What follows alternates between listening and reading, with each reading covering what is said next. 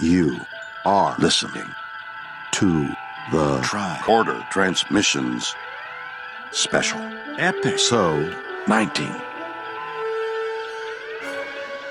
And now, here are Craig and Jeff.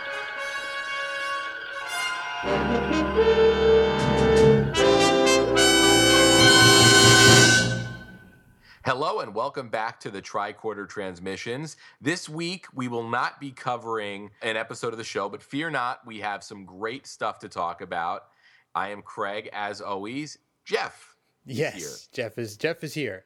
Yes. So Jeff, I know our schedule has been a little hectic the last couple of weeks. You were on vacation. I was on vacation. We had some colds thrown into the mix. So it's been a challenging couple of weeks for us. It has. We missed our first Sunday since we started doing this over a year ago.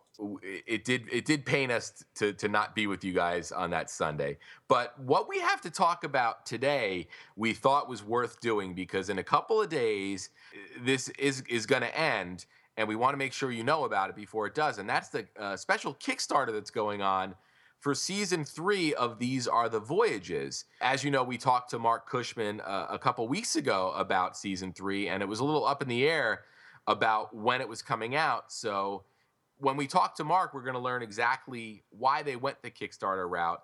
But this Kickstarter is a great opportunity for everyone to get this book for a great price. It's basically going to be $40, including the shipping, which is pretty much what it's going to go for if you were going to buy it on Amazon. True, and it's also autographed. And by the way, this is also your only opportunity to get a copy of this book before Christmas and before New Year's. I mean, you probably won't have this book available for general sale until after the New Year, I would imagine, because all the copies he's getting done from the Kickstarter will be going to the backers. Right. So we hit a lot of great information. Every time we've spoke with Mark, either at the convention or on air here for the Tricorder Transmissions, it's been a really fascinating conversation, and this one's no different. But we also talked to Alec Peters, who is the creator of Axanar and the short prelude to Axanar. And those folks they sort of put this Kickstarter together for Mark, and These Are the Voyages. So we also talked to Alec a little bit about Axanar, which is a really, really fascinating project. And it is what he is calling an independent Star Trek film. And if you go over to his site, StarTrekAxanar.com, you can watch the 20 some odd minute preview video. And it was also shown at the Vegas Star Trek convention. Unfortunately, we didn't get a chance to see it. We were kind of engrossed in some other things. But a lot of our Star Trek friends from the convention are extremely excited about this project. Yeah, and I think if you watch that 21-minute prelude, which is sort of their their proof of concept, if you will. Yes.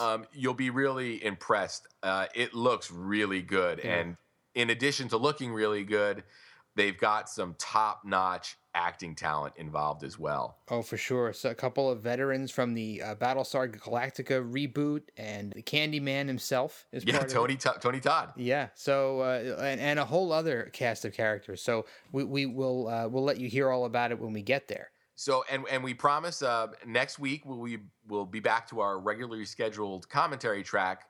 But this week we think you're really going to enjoy what we serve up. And speaking of serving up, Jeff, I want to take this opportunity to wish you, as well as all of our listeners, a very happy Thanksgiving this coming Thursday. Oh yeah, it's come up upon us pretty quickly, and another year has gone by, and it's time to reflect on things and give thanks for where we are and what we have and be with our family and loved ones. We hope all of our listeners out there get a chance to be with your families and loved ones this holiday season.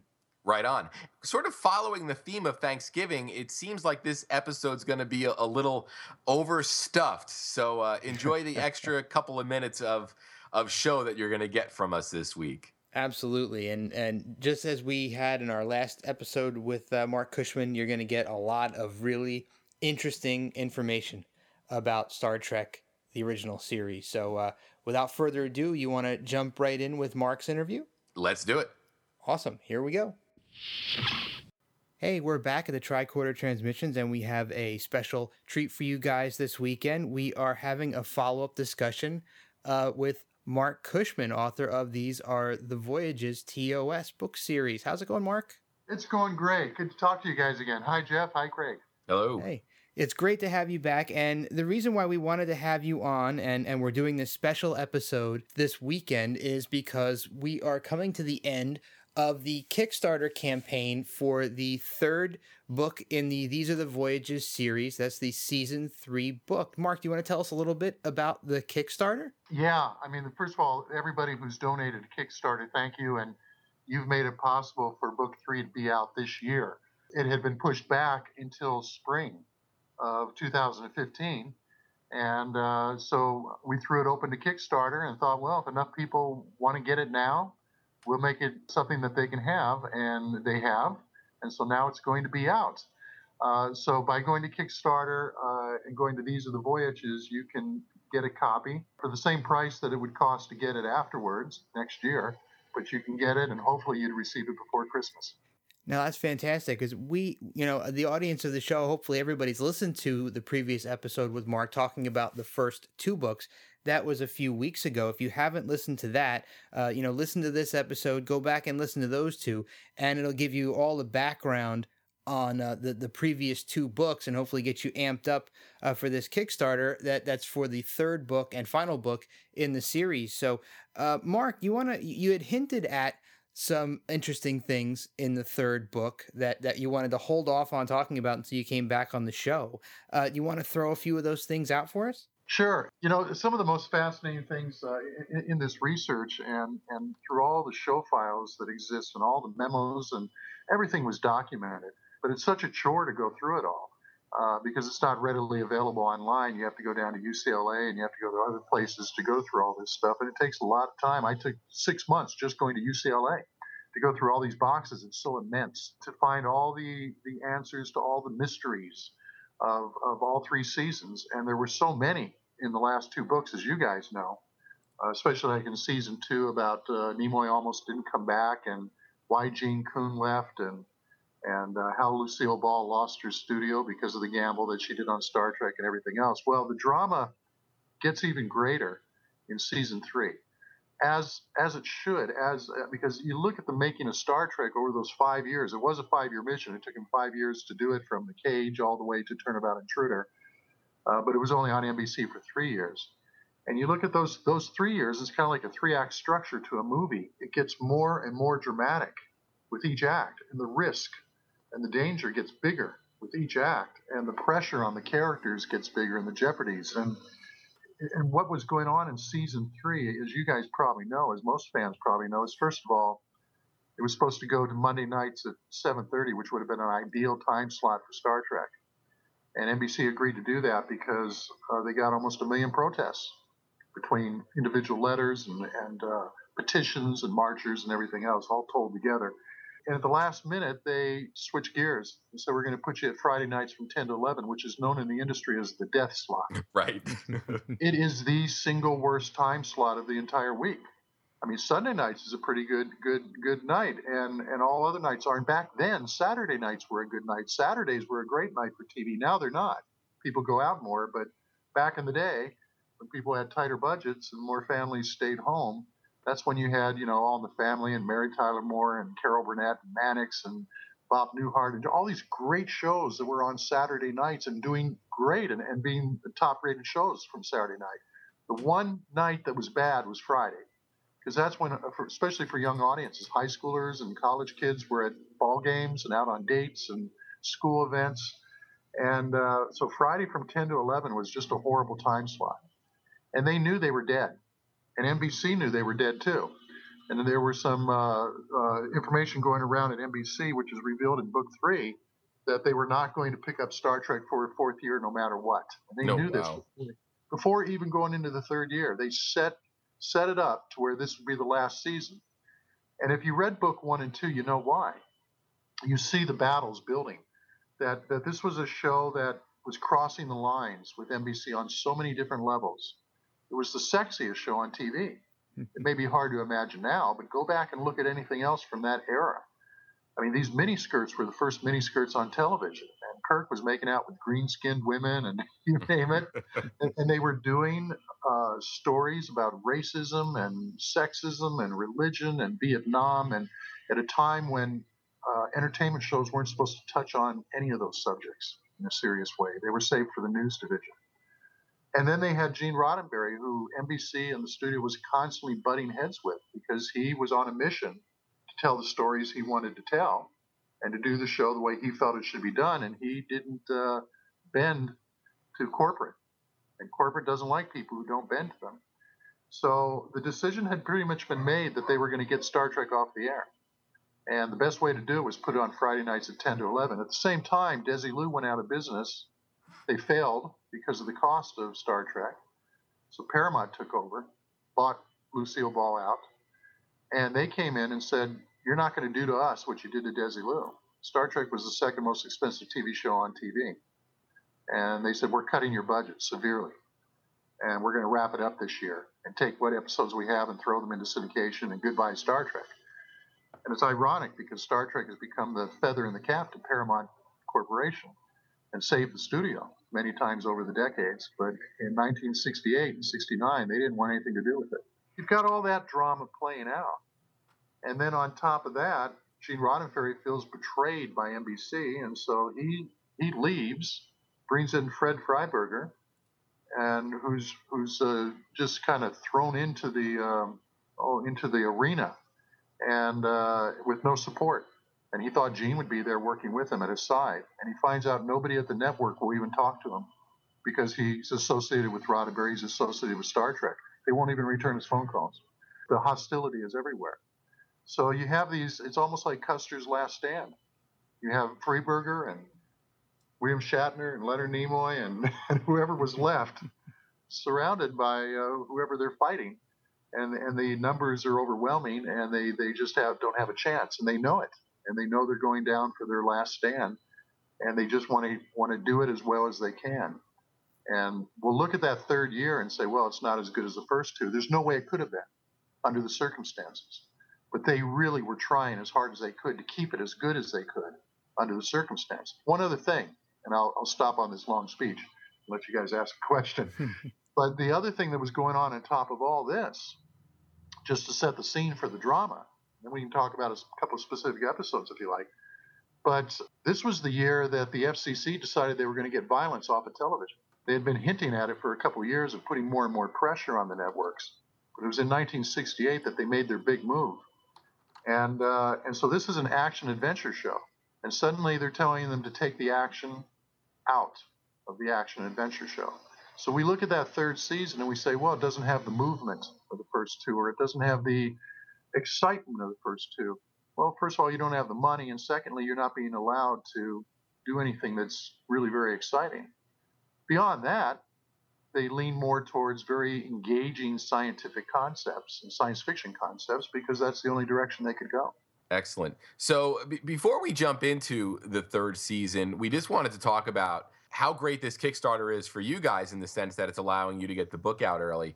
But if you've been on the fence about getting any of these books, this is a great opportunity to not only get volume 3, but to get also volumes 1 and 2 and some other really cool rewards. One thing we're looking at in a level, Mark, is original film trim from the editing room floor.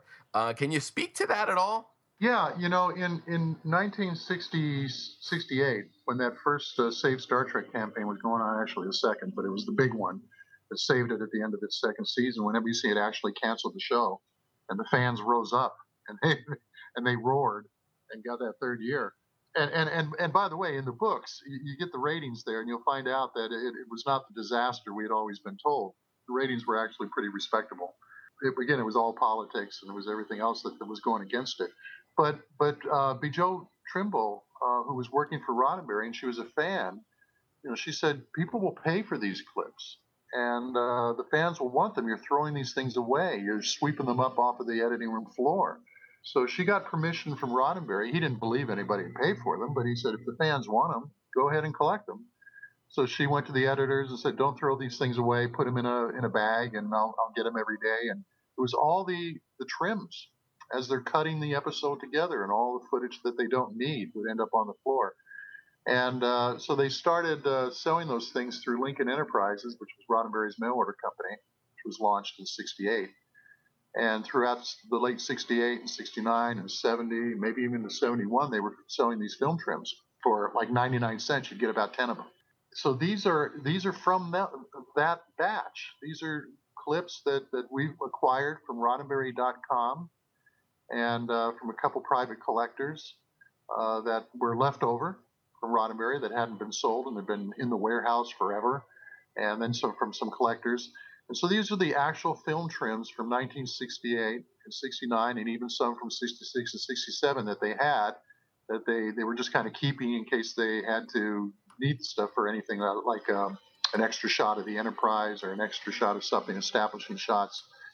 And so you can get those as part of the rewards along with the books. Yeah, that is really a great reward level. And we're going to put a link to the Kickstarter, obviously, in our show notes. But like I said, if you've been on the fence, this is really a great opportunity to get all three of the books.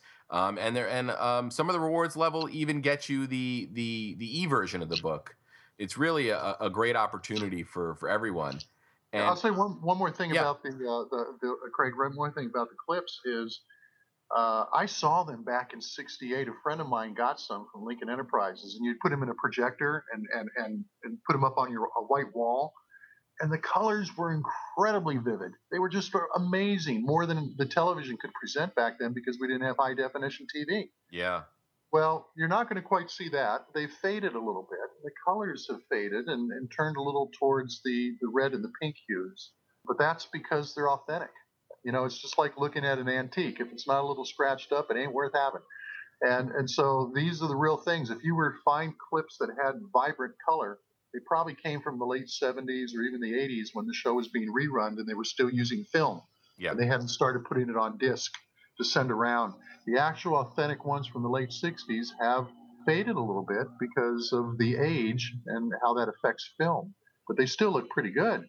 So that's how you know they're authentic.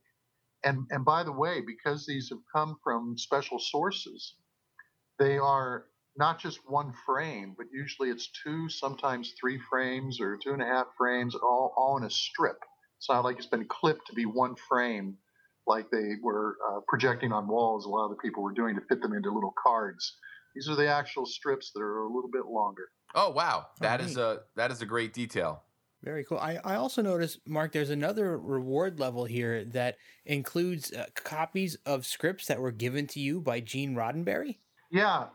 Susan Sackett, who was Gene Roddenberry's assistant, gave me every single Star Trek script back in 1982 when I first went over to meet Gene and talk to him the first time about this project, which took so many years for me to get around to doing and to bring forward. There was actually going to be a TV special at that point. And then Paramount refused to cooperate, so we switched gears and decided to go as a book since we couldn't get film clips to show. And so she gave me all the scripts and to go copy and return because they were from Gene's private collection there in the office. And there are a lot of first drafts, a lot of second drafts. A lot of them are first and second drafts and so forth. And this was a lot of the resource I used in writing the book, being able to compare the first drafts to the final drafts and show you what the producers, Gene Kuhn and Dorothy Fontana and Fred Freeberger and Gene Roddenberry would do in their rewriting of the scripts, because I would have the first and last drafts to compare to, and along with all their memos and notes. And so I have all these scripts, and so we will copy them. And you can, whoever donates can tell us what script they want. Tell us your favorite episode, and I will look through them personally before we copy them and send them out. Probably take me days, depending on how many people are going to that level, because I just want to make sure that the quality of the script is in good shape. You know, there were a couple that were missing a page, or there were a couple where the photocopy had the page off center, or maybe it was a little faded and so forth, and there's others that are just pristine. So, when somebody says, I want this particular script, before we send it off to get copied, I'll take a quick look at it, and if I feel that it's compromised in any way, we'll send an email to that person and say, would you like to make another choice? Because here's what I don't like about this particular script. But most of them, 90% of the ones that are in really good shape. So it's only a few that there might be a problem there. But I will personally check them to make sure that there's a heads up on that in case it's one of the few that has a little problem to it. Excellent, excellent. And we also noticed that one of the rewards levels gets you the Naked Time script autographed by John D.F. Black, which is pretty neat. Yeah, John is going to sit down and autograph those for us. I think we have 20 or 25 people so far that have asked for that. There'll probably be a few more coming up, and John's been very good. He's already autographed about 20, so he'll come back over. I'll go over to his place next week after this wraps up and get him to sign some more. So he'll sign the cover page right by his name. And remember, John D.F. Black, he was the first producer there with Gene Roddenberry on the show, and then when he left, Gene Coon came in and took over. He was also the executive script consultant. So he was there with Roddenberry during those first 16 episodes. His name appeared on the screen for the first 13, but he was there through the first 16. And so he and Roddenberry were personally rewriting all these scripts to get the voices right. And these scripts were the template for everything that was going to follow. So they really together, mostly Gene, but John as well, created the voices that then Gene Coon and everybody else would carry on with. The voices of Kirk and Spock, the way they talked, the way they behaved, the way they came across. It all came from these two men. And John is the guy who came up with the line "Space, the Final Frontier." Gene Roddenberry had been procrastinating in writing that because he was so busy rewriting scripts. And so John, to get him started, wrote the first line and said, "Here." And Gene wrote the second and sent it back to John, and John wrote the third and sent it back to Gene. And that's how it came about. So John D.F. Black is still a legend in his own time, and he's here to autograph these. That's awesome. Before we move into talking about season 3 itself and maybe a couple little excerpts from the book, I wanted to mention one more pledge level, and I want to say to everybody out there, this is the lowest pledge level I would say you should go if you want to just get in somewhere, and that's the $40 level, and that gets you an autographed hardcover copy of the book. And Craig and I both have autographed copies of the first 2 books, and I say that's a great thing to have, and it's nice to know that Mark handled your book and signed it for you and sent it to you. And I think Craig will also attest at how nice these books really are. Oh yeah, they're definitely the marquee piece of my bookshelf. Yeah, same here. And you better put some support under that bookshelf, because book 3 is the biggest and the heaviest of them all. It's 3.5 pounds. Oh wow, we can't wait. Oh, that's incredible. It was a very hard labor for me. Oh my God. So I'm going to assume that it's going to match up nicely with the first 2 books spine wise on the shelf. Yeah, they were all designed after that first edition that came out. It was rushed out back in August of last year for the August Star Trek convention in Vegas. I didn't like that. I didn't like the cover. It wasn't proofed very well, and so forth. So that was a first edition. And then before the end of the year, the revised first edition came out. So if anybody's got the old one, I do. The old black cover. That's me. Well, I hear it's worth a little bit more now because it's there's not that many of them out there. But the revised one has more information in it. It's a cleaner version. It's got a nicer cover, and its cover with book 2 and book 3 all kind of match. And what that means is when you put them all together, the spine is going to spell out TOS. There's T at the top of the first book, O at the second, S on the third, and they just look like they belong together, all right next to one another. Oh, that's so. So Craig, you may have to get the revised version.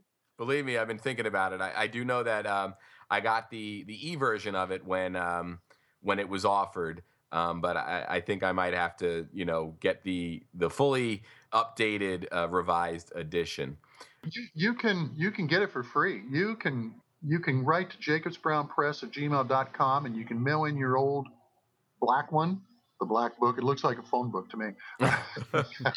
Some people like it. Some people say it's kind of a cool cover. I don't know. I just didn't like it. You can mail that in, and you'll get a revised version sent out to you. Oh, wow. Okay. And then the copy that you mail in will be destroyed. They all were. They all were. Matter of fact, I personally destroyed them. Oh, wow. Okay. Wow. Well, that's Now, good to know. not always me. There was too many of them. But I destroyed some. I had a fun day where some were brought over here, and I just went out and ripped them up and put them in the recycle bin. Oh, And, geez. because it's just, when you're, and believe me, part of me was saying maybe I should save some of these, and if they go up in price, I could sell them privately. But at the same time, when you're a writer, and you just want it to be as good as it can be. Sure. And so that revised version was just cleaned up. We had 4 different proofreaders go through it, all big Star Trek fans. So they were not only looking for any little mistakes, but as far as typos or anything like that, but they were looking for any other kind of mistakes where maybe I goofed on something, and they could come back and say, "Hey, Mark, on this, because we know this episode by heart. The person's name is actually whatever." And well, I got a phone call from Harlan Ellison on that too. He calls me up and he says, "Mark, I love the book, but the name is Edith Keeler, not Edith Kessler." Now, I got to say, that was a typo. It's Edith Keeler throughout the 20 pages devoted to that one episode. And on one page of that first edition, it says Kessler. And that's one of those things where the fingers just mess up on the keyboard, and somebody didn't catch it because, you can't see your own mistakes. We had one editor that was going through it. And this person was, I think, just overwhelmed by the size of these books. It was, oh my God, this is over 600 pages, and it's just season 1. And so some of this stuff slipped through. So then we brought in a whole team of Scott Brooks, Mark Alfred, Tom Tucker, and George Brozak. I didn't know, it just popped back into my head. And George Brozak wrote for a couple of the Star Trek series, Next Generation and one of the others. And Mark Alfred has a popular website, Super. I can't remember. Tom Tucker's been an editor for years, and Scott Brooks is a very successful illustrator who does graphic novels, and they're all huge Star Trek fans. And so these guys just did an amazing job of going through the revised Book 1, Book 2, and Book 3 to try to make these things as good as they can possibly be for everybody. That is great. That is really great to see that. Superfan. His website is called Mark's Superfan. All right. Excellent. Very cool. Well, Mark, I don't know if you've looked at the Kickstarter page lately, but it looks to me, I'm just kind of a cursory count here. You've got about 400 books to sign so far. I was told close to 500 by email today. And it was, oh God, I know what I'll be doing for a couple days. Now, these books are going to get printed on December 1st and 2nd in Minnesota. We put through the order once we had reached the minimum level, which I think was $20,000. So we got to that grand, so we put the order through to run these things on the 1st and 2nd of December. And so they'll ship out on the 3rd or 4th to Los Angeles. And it takes about 5 or 6 or 7 days to get here. And if there's snow, it could take a few days more. So I don't know if they're going to hit here around the 11th, 12th, or 13th or what, but I got to kind of be around and be ready to start signing books for a couple days. Well, yeah, we won't hold you up much longer as you get ready to sign all those books. But so far this season, we just started our season 3 coverage earlier, a couple of weeks back, and so far we've done up through "And the Children Shall Lead." Is there anything in those 4 episodes that stand out to you as interesting sections of the book? Oh yeah, all of them, all of them. Well, let's start with the first one, Spectre of the Gun. It was written by Gene Coon. Why does it say Lee Cronin? You look in a lot of other books on Star Trek, or you look on the internet in a lot of places, and they'll tell you, well, he was embarrassed by the scripts he did in the 3rd season. No, he was not.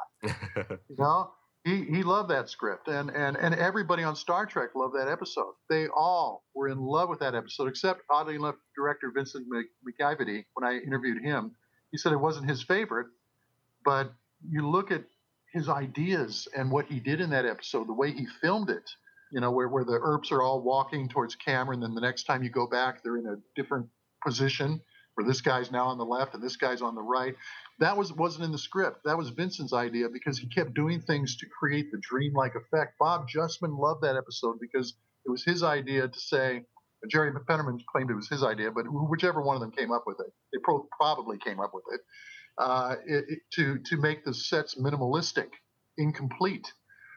So I've just fragmented because the Melkotians were taking all this out of Kirk's mind, and it was our memories aren't complete. And so there's just so many fun things in that episode that made it to the screen. You want to talk about what didn't make it to the screen?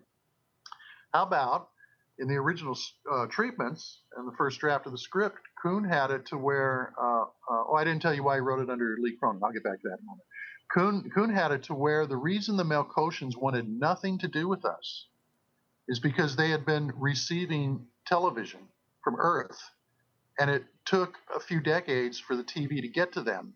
And so they were watching 1960s television with all the violence, pre-1968, obviously. and so, Combat and Man from Uncle and all the Westerns and the shoot 'em ups. And it was estimated with all those Westerns on TV in the 1950s that we killed the population of the Earth 3 times over. I read that once, and I believe it.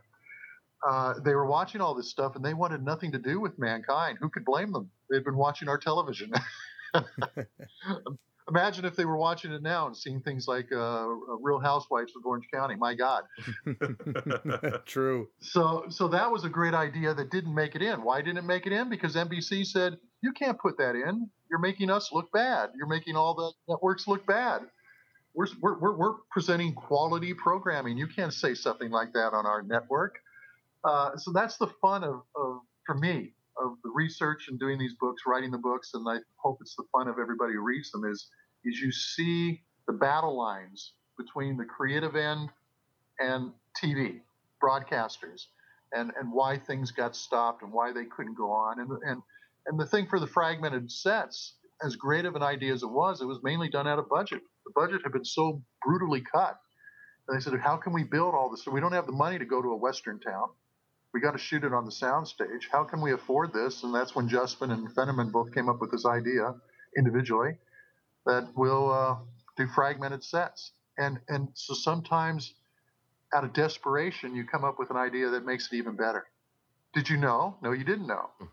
I found out from Vincent McIvety, and then I looked in the production records and confirmed it. One of the guys who played one of the Earps had to be replaced in the second day of filming, and they had to go back and reshoot everything. Oh, so wow. The episode went a day over. Why did he have to be replaced? He was a young actor, very, very talented, playing one of the younger Earps, and Vincent thought the world of him. They auditioned him. They'd seen a little film on him. They thought he was great. But he was so intimidated by being there on Star Trek and so freaked out by the surrealistic sets and the bizarre script and everything that it was just overwhelming to him. And he was just kind of losing it. And Vincent took him into the dressing room and tried to talk to him and said, pull it together, and he couldn't do it. And so he made the decision that we're just going to have to replace him and reshoot. Wow. And we're taking one of the other guys and bumping him up. You're going to play Wyatt Earp instead of Virgil Earp or whatever, and we're going to find a new actor to come in and play the character you were going to play, and that way I can at least get something shot this afternoon, and then we'll bring somebody in fresh in the morning. And these are the battles that get fought as you're doing a TV show. Okay, do you want to talk about any of those other first ones, or have I taken up too much time on Spectre of the Gun? No, that's fine. If you have anything related to Spock's brain, we'd love to hear it. All right. Spock's brain. Now, we always wondered why, and that's what you'll notice a lot of times in the story behind the story. I'll do the script timeline, and very occasionally on a few episodes, I'll do a subtitle to it. What were they thinking? Because it's one of those episodes where you go, come on, man, this is such a great series, and 90% of the episodes are just home runs. What happened here? What the hell were they thinking? And actually, they were always thinking, and they were always trying so hard to make every episode special and unique and important. But you can't always succeed. And with Spock's brain, what it had, again, Gene Coon. So remind me, guys, to tell you about Lee Cronin again, because here's 2 Gene Coon scripts in a row. But just a couple weeks before, Gene Coon and Gene Roddenberry together came up with that idea while they met in Gene Roddenberry's office. The first heart transplant had taken place. And it was major headlines all around the world in all the newspapers. And there were major protests all around the world from certain groups that were saying man doesn't have the right to play God. You can't take a heart out of one man and put it in another. Maybe a kidney, but not a heart. And they just kind of looked at each other and said, we got to do something with this. Well, 250 years from now, a heart transplant is going to be old news. So what would be the next big thing from the heart? And they said the brain. Now, okay, we can look back and go, all right, guys, you should have had a good laugh about it and dropped it. But you can at least appreciate the fact that they were looking at the news, they were looking at the headlines, they were looking at what everybody was talking about that day and for weeks, and saying, how can we turn this into provocative television? There's a lot of rumors that Gene Coon wrote it as a comedy. He did not. He wrote it as a straight drama, but he put in some humorous scenes, especially towards the end, where in the end there was a great scene, or might have been a great scene, where after they get back to the ship, Spock sneezes, and McCoy and Kirk look over at him, and because he sneezes like 3 times in a row or something, they look over and say, what's the wrong? And he says, I was endeavoring to raise my eyebrow, because McCoy had wired up something wrong in his brain. and you find, well, the Vulcan ability will correct it. It'll rechannel the thought process in time, but for now, anytime he tries to raise his eyebrow, he's going to sneeze. Oh, wow.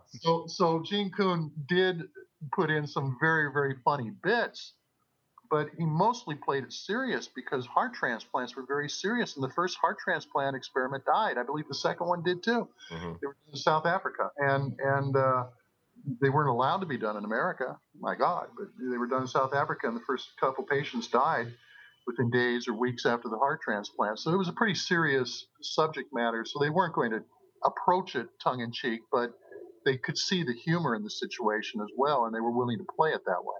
Right. At the end, that got taken out. Why did it get taken out? Because Gene Roddenberry, not Fred Freiberger. There's the other revelation people are going to find when they read book 3, is Fred Freiberger has really gotten a bum rap for 4.5 decades now.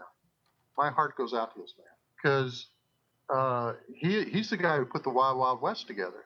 He was this producer, and everybody says he's a show killer. He would always come in and do the last season of an episode and would go off the air. No, he did the first season of the Wild Wild West. He did a couple other shows before that, Ben Casey and so forth. But he was the guy who came in and brought in all the elements that made the Wild Wild West work, including Dr. Miguelito Loveless, Michael Dunn, and just the macabre of that, blending spy with sci-fi with Western. He didn't create the show, Michael Garrison did, but Michael Garrison's concept was very vague. It was Fred Freiberger who came in and really put that together and got the scripts into work and made it happen. And then Gene Coon replaced Fred Freiberger on the Wild Wild West, curiously enough. So this guy had pretty impressive credentials, and Roddenberry had wanted Freiberger in season 1 when John D.F. Black said he was going to leave. And he was burned out. Everybody get burned out after 6 months on that show, working 14-hour days, weekends. And Freiberger wasn't available, so he got Gene Coon. So the guy who replaced Freiberger on the Wild Wild West gets the job on Star Trek because Freiberger's not available. Freiberger's not available. And so now in season 3, we get Fred Freiberger. And he comes in thinking he's going to be working side by side next to Gene Roddenberry, and Gene Roddenberry gives out the first 16 assignments. You can't blame Fred if you don't like some of those stories. They were, and The Children Shall Lead was assigned by Gene Roddenberry, not Fred Freiberger. So Fred comes in and he's got to pretty much realize these episodes that have already been put into work by somebody else. And Gene Roddenberry did not want to go towards comedy. That's why Gene Coon left. If you've read book 2, you know about that blow up after Trouble with Tribbles. Right. And I Mud. So there wasn't going to be any comedy. The two Genes were still friends. That's why Gene Coon was doing 4 script assignments, and it was supposed to be 6. He just didn't want to produce the show if he wasn't going to be free to produce it the way he wanted to, so he left. Gene Roddenberry was not happy with the way John Meredith Lucas performed during the last part of the second season, and he had a chance to bring in Freddie, who he wanted in the first place, so he brought in Freddie, and together they may have made one hell of a team. But without Roddenberry there, without the creator and the visionary of Star Trek, the show had lost quite a bit. Yeah. And when you're reading book 3, you're going to be stunned to see how much input there is from Gene Roddenberry, how many memos there are from Gene Roddenberry on a lot of those first episodes of Paradise Syndrome, especially. Roddenberry loved that idea and gave out that assignment and loved Margaret Arman, and lots of memos from him about nuances in the story and things to do in that episode and what he liked about the theme and on and on. So Gene Roddenberry was far more involved with the third season than people realized. It started to change towards the end of that year, but in the beginning, especially the first 16 episodes, he was very, very heavily involved. Wow. So we are looking forward to reading about that. And before we let you go, Lee Cronin. Oh, thank you. Well, let me explain one thing real fast. As Gene Roddenberry, if you look at the first 16 episodes of the first season, there's no humor. There's no humor in the Corbomite Maneuver. There's no humor in I guess there's a tiny bit in The Naked Time and Charlie X, just because of the situation of Charlie swatting Yeoman Rand on the rump and Kirk having to talk to him is kind of a funny situation. And Roddenberry wrote that scene, by the way, the Kirk fatherly talk scene. That was written by Gene, not Dorothy. But they were very serious episodes. Dagger of the Mind, Conscience of the King, and on and on. Enemy Within. There were no humor in those episodes. And that's what Roddenberry wanted to bring the show back to in its third year. He thought it had gotten a little loose during the second season. We love those fun episodes. We love the sparring between Kirk and between McCoy and Spock. We love all that. But again, what these books do is they take you back in time, and you can see how it was then and what everybody was reacting to and dealing with. And what was happening then is Star Trek was in a battle with Lost in Space, the two highest rated sci-fi shows on TV, and Lost in Space was getting more and more silly, and so Roddenberry wanted to go the serious route, and that's why he and Gene Coon had their falling out, creative differences, and that's why he gave a mandate to Fred Freiberger, no jokes, we're playing this straight, watch the first 16 episodes of season 1, that's how I want to play this, and that would have been great. But without him in the office to help with the rewrites, you're missing some of the quality. Without the budgets that you had before, you're missing some of the quality. Without some of the action and adventure elements that you had before, because of the FCC mandate, missing some of the quality. And with people just getting burned out and knowing they're in their last season and they're on death row, you're missing some of the quality. So that's what happens. Okay, Lee Cronin. So Gene Coon left Star Trek and he signed a contract with Universal Pictures to produce It Takes a Thief. So he's the showrunner over on It Takes a Thief. When you're a showrunner working for one studio, Studio A, you don't go over and take script assignments from Studio B. Right. On a different network as well. It Takes a Thief was Universal, ABC. Star Trek was Paramount, NBC. You don't do that. And his contract didn't allow him to do it. So as a favor to Gene Roddenberry, and because he loved Star Trek, he continued to write for Star Trek, but he had to do it under an assumed name, which is not unusual in this industry. We all do it. But the thing is pseudonyms are very common. But the thing is that everybody was involved in this conspiracy. You read these memos in book 3, and there's memos from NBC, from Stan Robertson at NBC saying, oh, I didn't realize Mr. Cronin was the one writing the script, but we need to get this into development very quickly before he gets busy elsewhere. and so they, in all the memos, they never say Gene Coon. The memos between Justman and Roddenberry, between Stan Robertson and NBC, between Lego, everybody else, it's always Mr. Cronin, and because they couldn't put the name Coon in a memo. They couldn't put it in a document to where if it got out, it could create a lawsuit and maybe ruin somebody's career and his professional reputation. Right. So they all were involved in this conspiracy, including the head of the networks and the studios. To me, that was fascinating when I uncovered that in the show files and saw those documents and realized what was going on. I was tickled to death because it was like, no, who knew? None of us knew. Why isn't he using his other name? Is he embarrassed? No, he wasn't embarrassed. It was all a legal thing and just trying not to get into trouble. Wow. That is amazing. And it's just a a sample of what we've been getting in these books in terms of the information that you've been uncovering, Mark. And I know all of us fans are very, very thankful that you were able to go ahead and do these books and put in the time and the effort that you put in. I know we all appreciate it. So thank you. Thank you, because I appreciate hearing that. I've aged 20 years. So I think that's about it. Jeff, is there anything else we want to say? No, I think we got that about covered. Oh, good. He's still awake. I was afraid Jeff had gone to sleep. Oh, no, I'm still here. I would love to keep talking, but I also would love to have Mark come back on again at some point. So I don't want to exhaust all the conversation. Hey, Mark, do you have a favorite season 3 episode? Oh, of course, and several. All right. Well, how about we keep that a secret? And would you mind coming back for the introduction of that episode when we get to it? Yeah. Send me your schedule as far as you're discussing these episodes. All right. Excellent. I mean, I'll be happy to come on anytime you're discussing any episodes, because I love talking Star Trek, and you know me, I can talk my head off. All right. And there's so much to talk about with each episode. And now that the book's coming out, I don't have to be secretive about it. It's not like I have to hold back. I can talk about these things. But The Empath, I think, was an excellent episode, and it was Gene Roddenberry's favorite of the entire series, and it was DeForest Kelley's favorite of the entire series.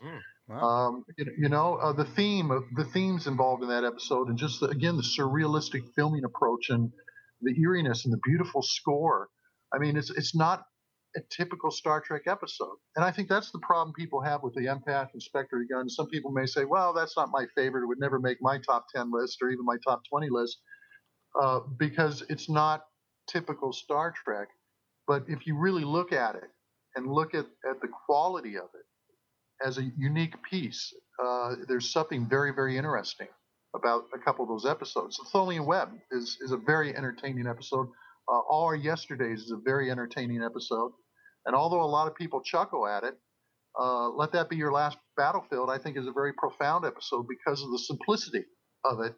Yeah. Racial bigotry is so absurd that if you're going to comment on it, do it in an absurd manner. Nothing can be more effective in my mind. Now, other people will say differently, and they'll say, no, it's too campy. But I don't know. I think the campiness is part of the charm of that, because it really helps drive home the point. When Frank Gorshin says that thing about all of his people are black on the right side, my people are black on the left side, and you go, okay, this is too silly, but isn't racial bigotry silly? Right. Mm-hmm. You know, I can think of a lot of good reasons to hate people, but that's not one. Yeah. So excellent. It sounds like we have a lot of episodes we can talk to you about when we get to them, and we will definitely take you up on that, and thank you. So make sure you go over and check out the season 3, These Are the Voyages Kickstarter, to get the 3rd season and some other cool incentives, as well as the first 2 volumes. And Mark, thank you so much, and best of luck on the signing of the 400 to 500 books you're going to be signing after the Kickstarter ends. Yeah, if my signature looks really kind of awful, it's my hand's going to get a little cramped. But I love doing it, because each one of those, when book 2 came out, we did pre-ordering, and we did 800 books in 2 days that I had to autograph, and each one was actually a pleasure. I'm not joking. It was a pleasure, because I'm seeing the name of who it's going to and where they live, and it became a game for me. It was fun saying, "Oh my God, here's the 3rd one going to Ohio this week, or this hour," and just seeing where the books were going off to was actually kind of fun. So I expect it's going to be an enjoyable 2 days for me to do it. But yeah, my hand will start to cramp up at some point. Well, that's cool. And my signature doesn't look that good in the first place. Well, it's cool to know that you'll be playing a little game as you sign. So, Mark, thank you again for taking the time to come on with us. We always like talking to you, and we look forward to talking to you again. Jeff, Craig, thank you so much. Good talking to you. I hope to, and yeah, if you're going to be talking about an episode and you want my input, just send us an email and let us know, and I'll be there. Okay? We definitely will. Thank you. All right, guys. Bye-bye. Bye-bye. Hello, and we are back on the Tricorder Transmissions, and we are pleased to talk to Star Trek Axanar creator, Alec Peters. Hey, guys. Thank you so much for taking the time to talk to us about your project. Oh, my pleasure. Before we get into Axanar, would you mind letting our listeners in on your Star Trek history? Well, I am old enough to actually have seen Star Trek when it was first on TV. And I was a young lad of 6 years old when Star Trek first came on. And I remember I even remember the little teaser trailers. They had this, that was just this like image of Star Trek, the word Star Trek carved out in a rock, on a side of a mountain. And I remember those. And I watched it and I was a big fan. And then on the third season, when NBC moved it to 10 o'clock on Friday nights, because they really kind of had it with Star Trek. They brought it back because of the fan response, but they were kind of sick and tired of Gene Roddenberry by that point. So they moved it to Friday night at 10, and that was way past my bedtime because at that point I was 8. And so my mom would put me to bed at 8 o'clock, wake me up at 10, let me see Star Trek, and put me back to bed. So I have a great mom. And that was kind of how it all started. And then I would watch it religiously in reruns on Channel 11 in New York, where I grew up, where people like Doug Drexler would watch it as well. Richard Hatch. We all used to watch it on Channel 11 in the reruns at 6 o'clock every evening. Excellent. It's funny, in college, I lived on Long Island with my grandfather, and I used to watch it when they ran it at 11 o'clock on Sunday nights.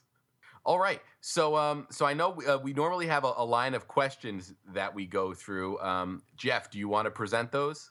Yeah, sure. So, as our listeners know, but I'm not sure if Alec knows, our show is an original series focused podcast. And as such, we like to ask all of our guests about some of their favorite things about the original series. And of course, they're pretty boilerplate questions, but we always start off with, do you have a favorite episode of the original series? Well, yeah. So that's. I mean, it's all. You would think I would say to you, "Oh, Whom Gods Destroy, season 3. That's my favorite." It's not, which isn't true because I think overall it's not a great episode. I just happen to like the idea of Captain Garth and Stephen Hatt's portrayal of him, which always led to the question of who was this guy. So, but that being said, I mean, as far as favorite episodes, one of my you go with most of the standards, right? Oh, City on the Edge of Forever, that's a great one. Matter of fact, my girlfriend and I watched that when we were living in different cities. We watched City on the Edge of Forever as our first quote unquote date night on Netflix together. She was in Kentucky, I was in LA, and we watched that, and that was a lot of fun.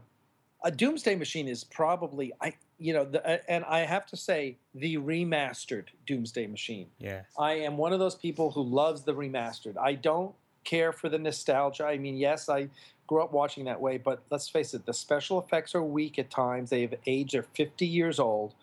And watching the remastered Doomsday Machine is such a delight. I bet you I've watched it half a dozen times the past year. That's how much I love that episode. In the remastered, the color is so vibrant, and the special effects really add so much to that episode. And it's just, William Wyndham is brilliant in that episode. There's great stuff with Kirk, with Spock and McCoy. I just love that episode. So, if you said, Alec, one episode, you're stuck on a desert island, that would be it. That's good. Doomsday Machine is pretty high on my list as well. So that's cool to hear. Yeah. And in the remastered version, you got a lot of great space combat scenes. Oh, yeah. It's so good. Yeah, they did such a wonderful job with it. Absolutely. So this is usually a tougher one for some people, but I have a feeling it might be easy for you. Favorite original series character? God. Well, so here's the thing that's funny. I don't really have a favorite character. All right. I really don't. I don't. If you push me, I'd probably go for McCoy. If you pushed me, but really, what I love about the original series is the way the three of them work together. Mm-hmm.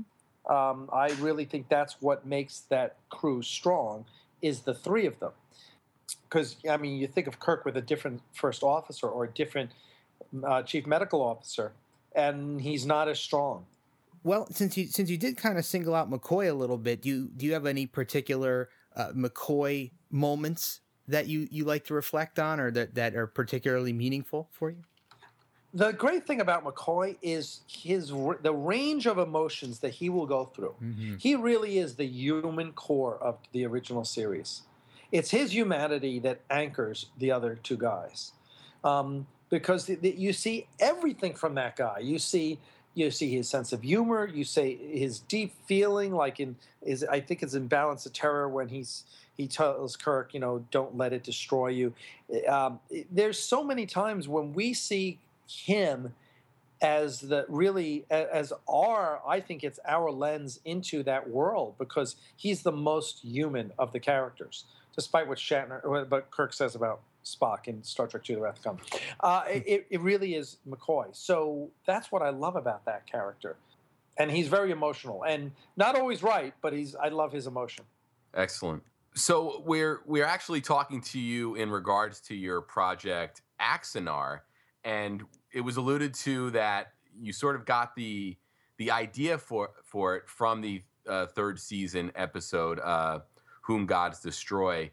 Right. So for everybody listening, you're going to want to head over to StarTrekAxanar.com, and you're going to want to watch the prelude to Axanar, which is a 21-minute setup.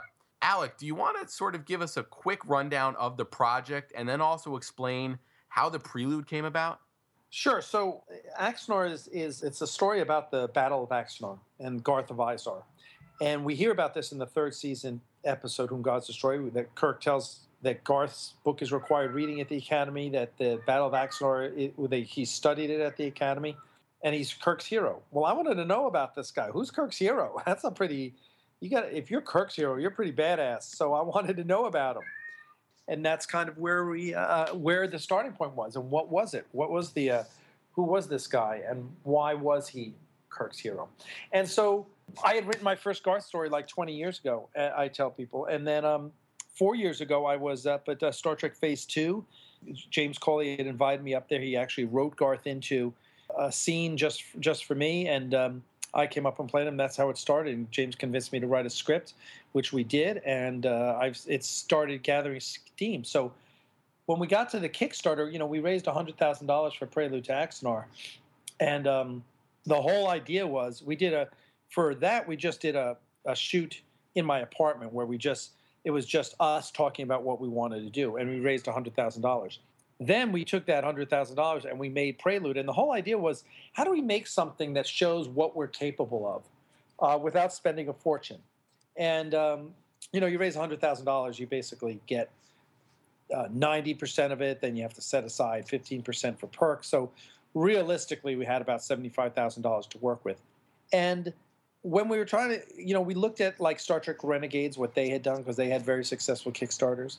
And we tried to think about, okay, what are we going to do? How are we going to show people what we can do? Because we really don't have everything that we need to do a trailer. And so I looked at what they did and how they kind of had the Talking Heads trailer with Walter Koenig as Chekhov, Admiral Chekhov, and Tim Russ as Tuvok. And I said, okay, that's interesting. So they basically just had these guys stand in front of a green screen. That's interesting. And I was inspired by, if you're fans of the old series MASH, there's a great episode there called The Interview, which is them basically being interviewed, the characters in the MASH being interviewed by a film crew. And so I said, wow, what if we did that? And it's also kind of inspired by the interviews you see in like Band of Brothers or Saving Private Ryan, where they're interviewing the survivors of the war. And I said, wow, that would be great. And then I pitched the idea to Christian, our director. He loved it, and we were off to the races. And it honestly came out way better than we thought it would. But that's because we were pretty demanding about what we expected. So that's kind of how Prelude came about. And it is unbelievable, the fan response. Fans absolutely love it. Yeah, so we feel blessed. Yeah, it really was a cool, unique presentation in terms of seeing something like that in the Star Trek universe. And I unfortunately, we weren't able to go to your Prelude screening in Vegas over the summer during convention time, but I was able to watch it when we got back, and I was very, very impressed and very interested in seeing what the full project will look like. Yeah, well, one of the things that really stood out about the Prelude was the cast of characters that you've got involved in this, and you've got some pretty big names involved. And we were a little bit curious as to how you lined up some of those big names. Yeah, well, the way it happened was we first got Richard Hatch. He was he's my old acting coach. I first studied with him 20 years ago. So I pitched Richard on it one night. As I always say, I plied him with sake and sushi, and he was sold on it. And after that, we got J.G. Hertzler. And after that, we got Gary Graham. And after Gary, we got, I think we got Kate Vernon next. I think Tony Todd was the last one in. That's kind of how that went. So it worked out great. Yeah, it's really awesome. Yeah, we just built one on top of the other. You say to J.G. Hertzler, well, Richard Hatch is doing it, and those guys know each other. Yeah. So they were like, oh, cool. So, yeah. Yeah, I was a big fan of the Battlestar Galactica reboot. I was glad to see a couple of these, the veterans from that are going to be in Axanar as well. Yeah, well, I'm a huge fan of the new Battlestar Galactica. I was a fan of the first one too, but that doesn't particularly hold up well these days. No.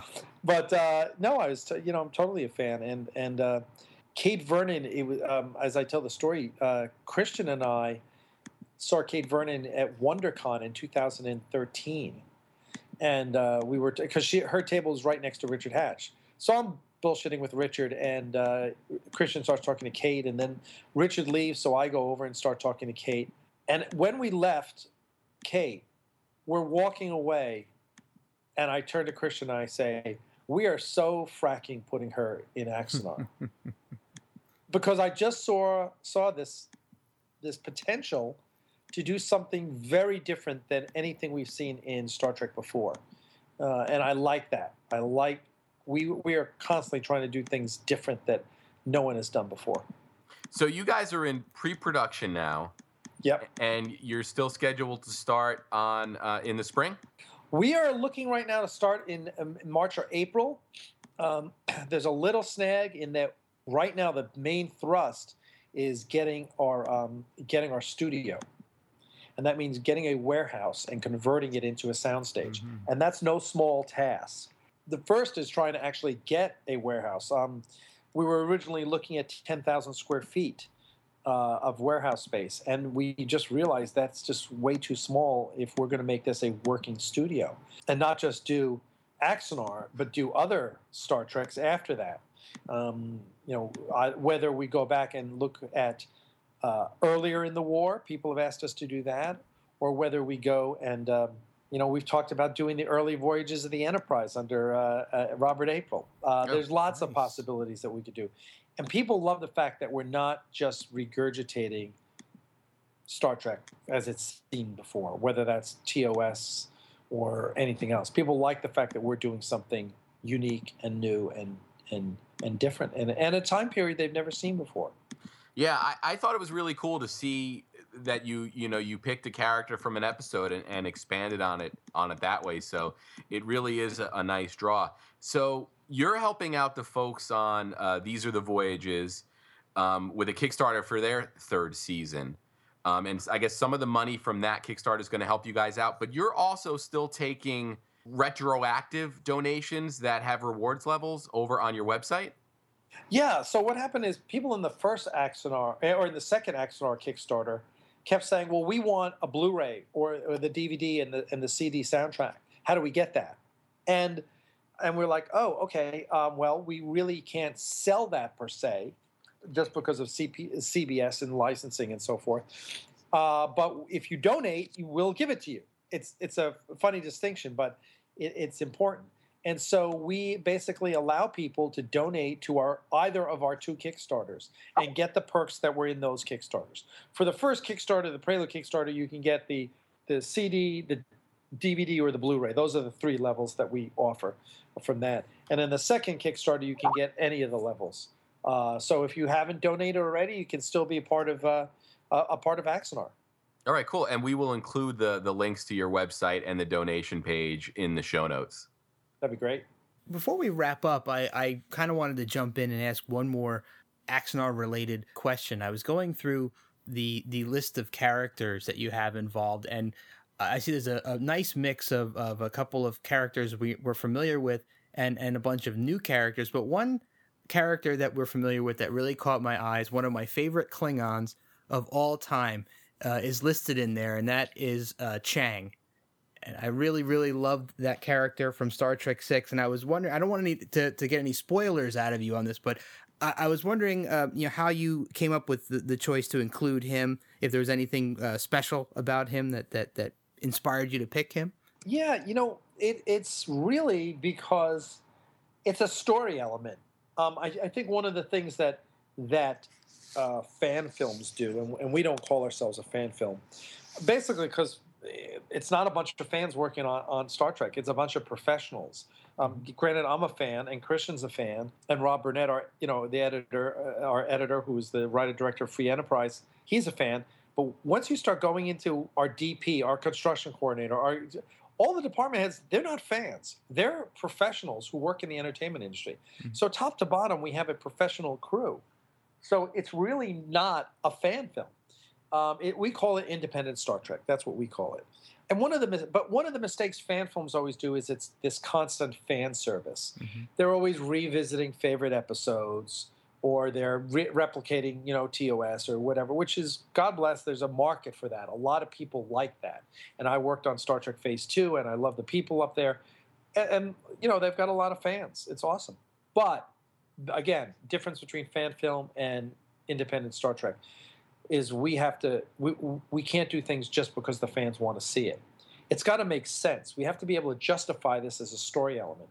So Chang's in there because, this is 20 years before the original series. This is when you put out Chang's timeline. He's probably a young lieutenant at this point, lieutenant commander, something like that.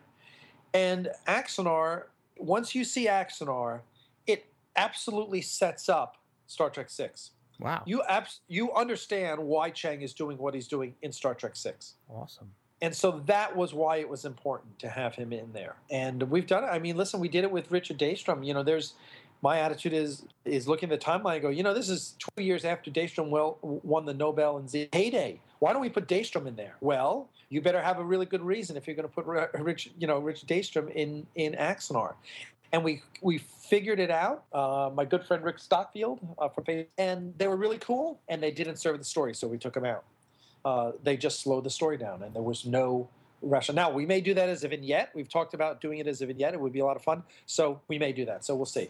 Awesome. Well, that sounds really great. I'm really looking forward to seeing how Chang plays out in this story. Yeah, I think you'll like it. I really do. Great. So, Alec, thank you so much for giving us an update and an introduction to our listeners on your project, Axanar, and we're looking forward to track it as you get closer to filming, and we hope that at some point you'll come back on and give us an update.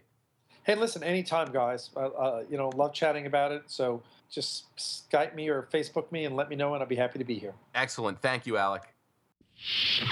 So there we go. That was our conversation with Alec Peters. And can't wait to see the finished product there. Definitely, and it's pretty exciting. And I once again I'll repeat that I love the fact that Chang is going to be in this. He's my favorite Klingon of all time. So another great thing for me to look forward to personally. But everybody out there, I think this is going to be one of the really special independent Star Trek films. Oh, totally. So make sure to check out Axanar's website and the Kickstarter for These Are the Voyages Season 3 because they both have great things to offer. And we will see you next week with a regularly scheduled commentary track.